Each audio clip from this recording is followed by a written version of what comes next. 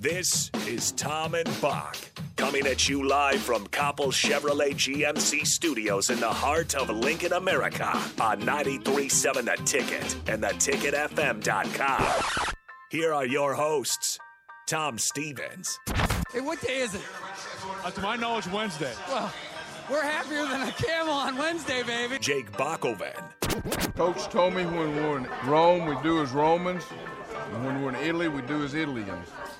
So Italians, they eat pizza after the games. Tom and Bock starts now. Welcome in hour number 3. I'm going to make it, Bock. It's going to happen. We'll see, I guess. Somebody on the text line says I sound like their chain-smoking aunt. You do, yeah. You don't know what that guy's aunt sounds like. I can envision. It sounds like you. It's happened before. I love the cool part of the stage of the cold. This is the part where you just can't talk at all. It's gone. Yeah. And I think part of it had to do with I was screaming at the officials last night. I was not pleased. I was up there. Brian G., our security guy, listens to this station, listens to our show, came up and checked on me, said he was making his rounds, but then I concerned him a little bit. I was yelling, but then I was fine. And Nebraska started to come back, and then I started yelling again in the second half. But I think it's mostly a cold. It's not from the yelling. You should do your country voice, though, too, because it sounds sounds good together with your cold. I did it earlier for the song, Another Thing Coming. I thought I nailed it. That was one of my better performances. It was. But I think a lot of it had to do with the fact the voice is so raspy. But I always wanted to have the day after this, like tomorrow, my voice will sound gradually better. It'll sound like FM DJ voice. That's the voice I'm after. Yeah. The guy that you worked with in radio that made, probably $20,000 more than you because he had pipes and the chicks dug him. Yeah. But those guys Those guys are almost always smokers.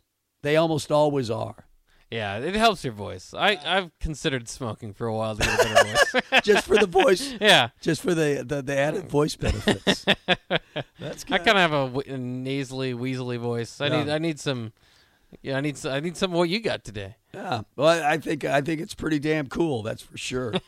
What does success look like for you for Nebraska football next year? What will success be? Because it could be 6-6, and you might get to a bowl game.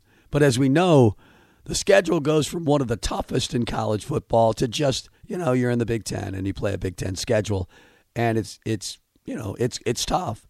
And what makes it tough is you're talking about year 5 of the Frost era. But for you, Bock, what will you know when you see success? Will it just be the record? Is it just win baby time? It feels like it's just you need to add some wins in there, but part of it too has to be this other thing that Scott Frost doesn't have, which is a good victory, right? I mean, if you do his top 10 victories, it's almost a joke. There's nobody over 7-6 on there by the end of the year. So while it's nice that the schedule lightens up.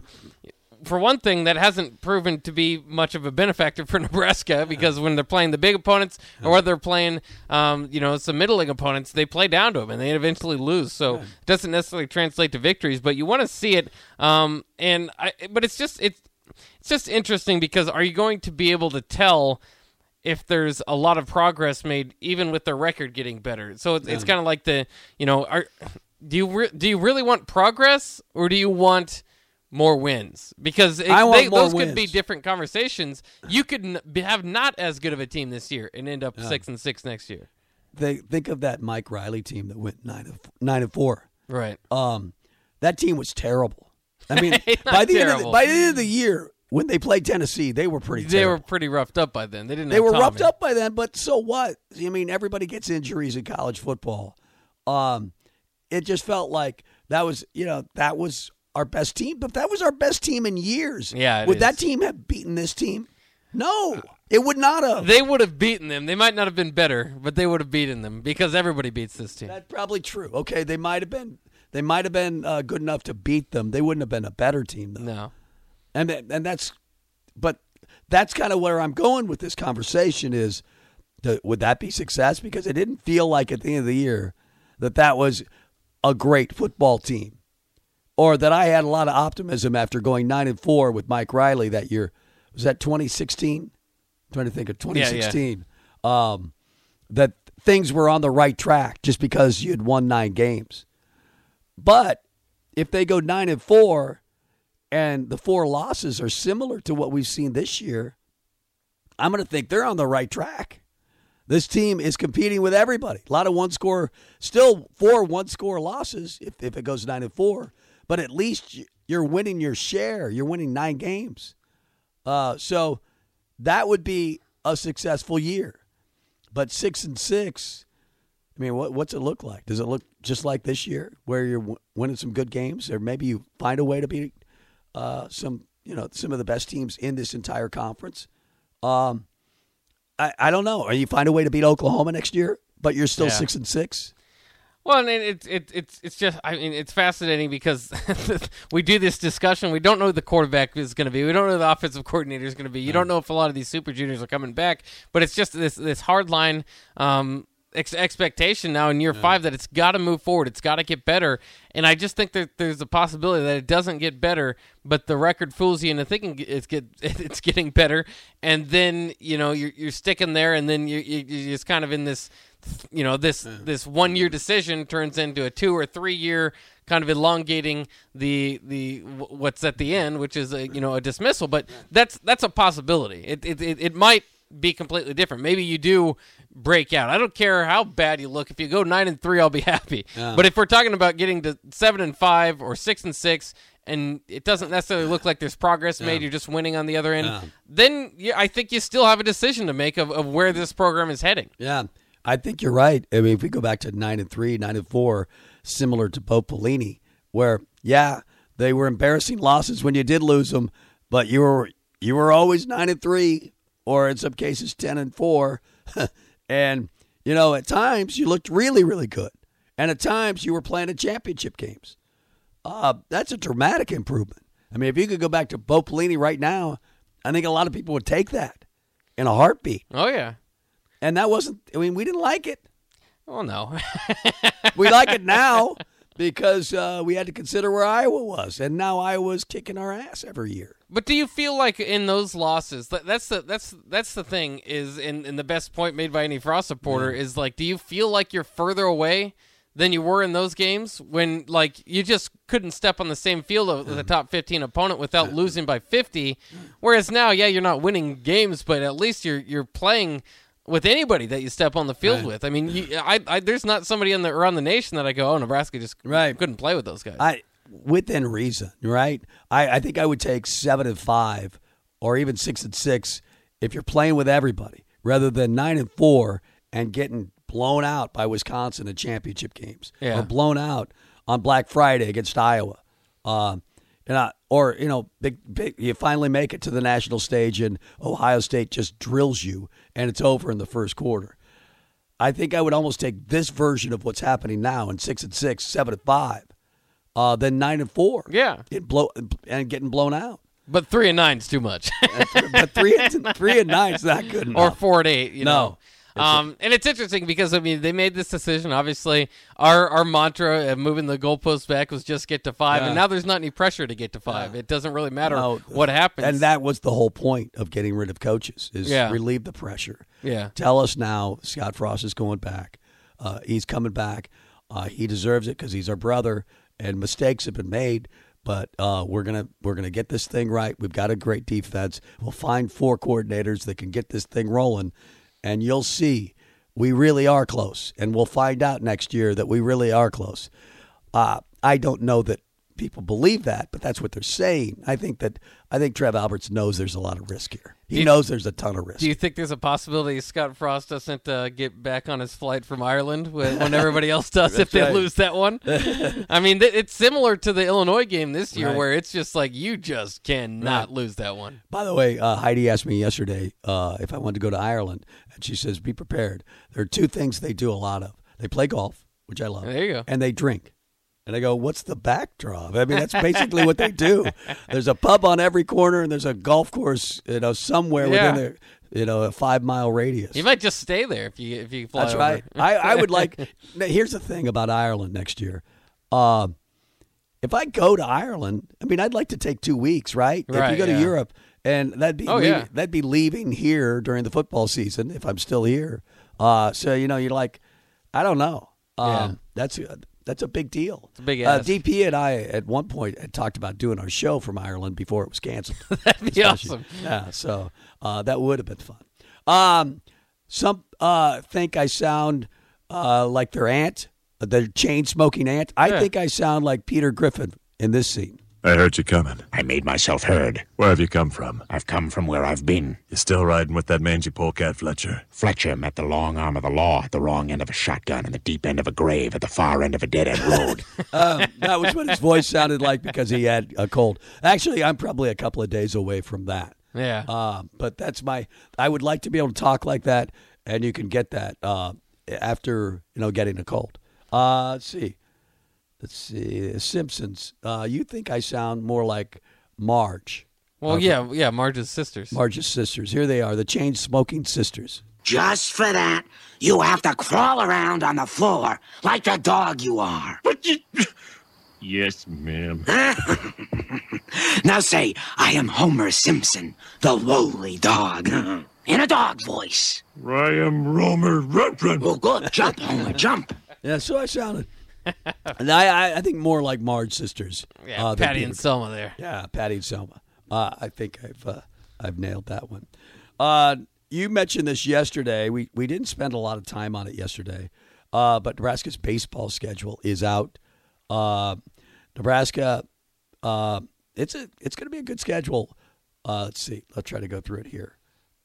Bringing it up. Nebraska's baseball 2022 schedule announced yesterday. 33 home games, 14 weeks of the season, obviously.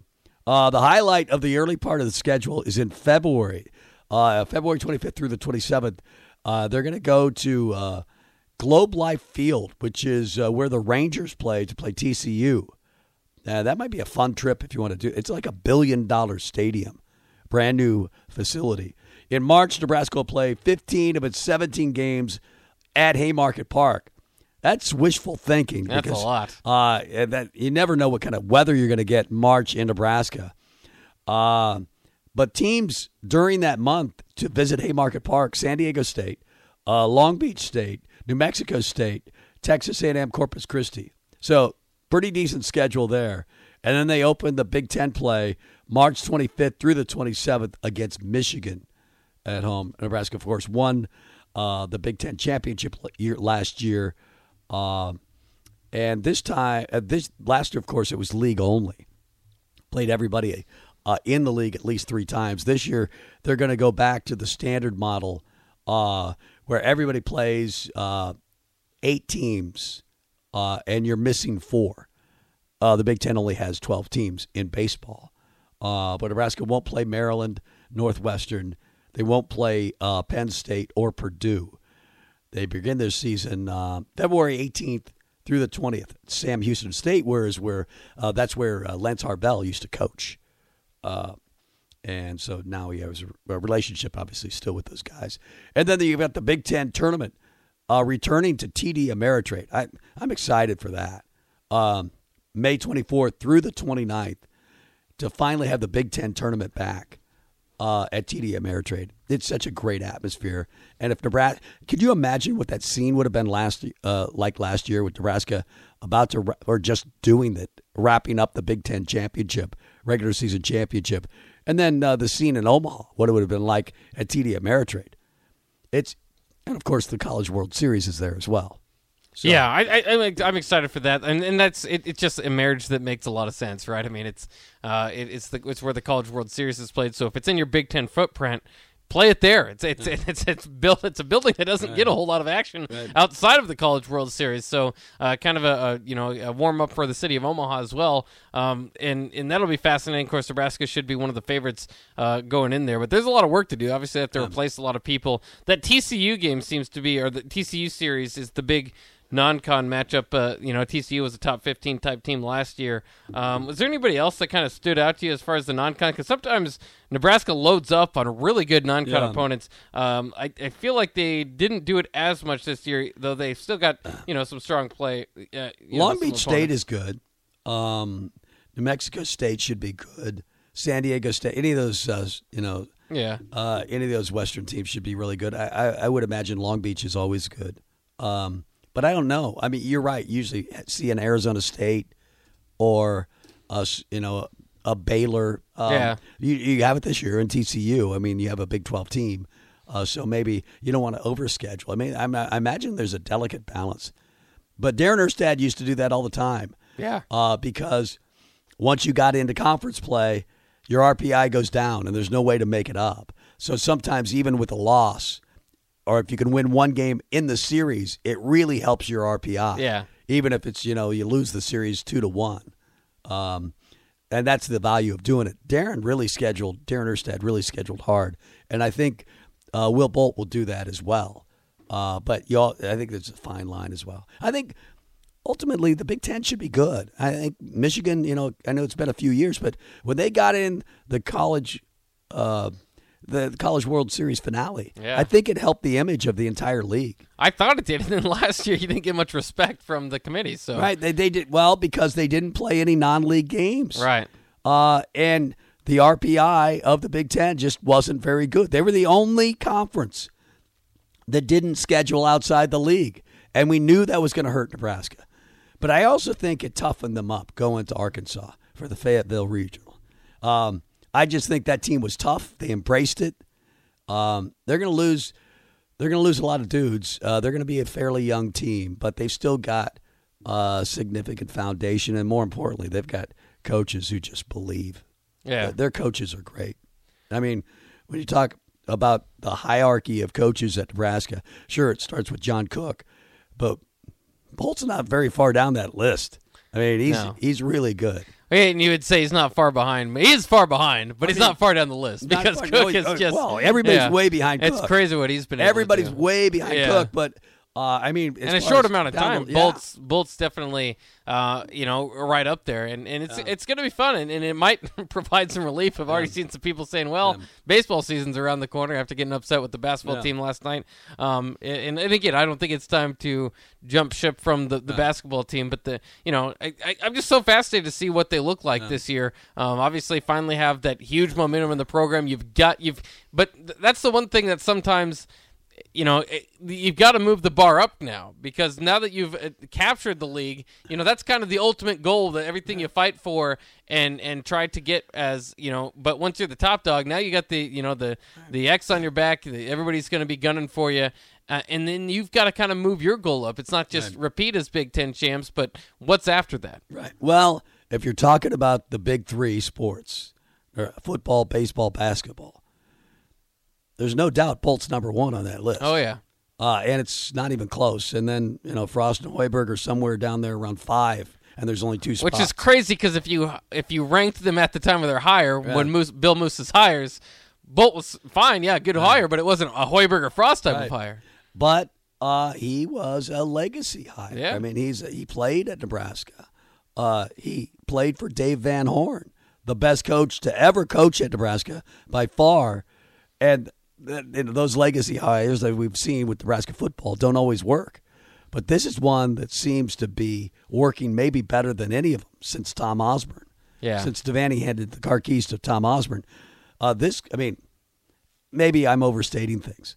Frank Solich had some success, but if you're talking about just the big three, basketball's had no success outside of Danny Nee. And Tim Miles' year. And Tim Miles' year. But they've still not ever won an NCAA tournament game. Nebraska's had success. They've been to the College World Series 3 times. I think it's 3. Yeah. And they're winning championships. They're actually showing you that a culture can be built in a tough sport to win in the Big Ten, cold weather environment. They're doing it. And they're not scared. Those guys, we talk to them enough. And Lance Harvell is not scared. Bolt is not scared. Those guys embrace challenges, and they chase them down and win. Well, as we know, too, the next thing that might be coming around the corner is how to keep Will Bolt, because if you do have another big successful year, he's going to be on the top of those lists. But he's that alumni thing should help. We've had that conversation with Lance Harvell, and Bolt really. I mean, he doesn't just say it. He's an alum of Nebraska, and he loves being here. Oh yeah, it wasn't like that for Dave Van Horn. He went to school at Arkansas, so he went back to Arkansas. I get that. He bleeds red. And believe me, he's already had chances. Oh, yeah. He's already had chances. If he wanted to bolt, there you go. from Nebraska, he could have done it. But he truly loves it here. And he's a great baseball coach. He can almost coach baseball or coach football the way he coaches baseball. I mean, he's a tenacious dude. I love what they teach. I think it's a real deal that's going to be around for a while. And who knows, preseason favorite? Probably. I mean, even with all the faces they lost, it'll be one of the preseason favorites, I think. Let's go to break. Come back with Steve Sipple of the Lincoln Journal-Star. We'll talk to him next. Download our app by searching 93.7 The Ticket in your app store to stay in touch and listen all day long wherever you are. This is Tom and Bock.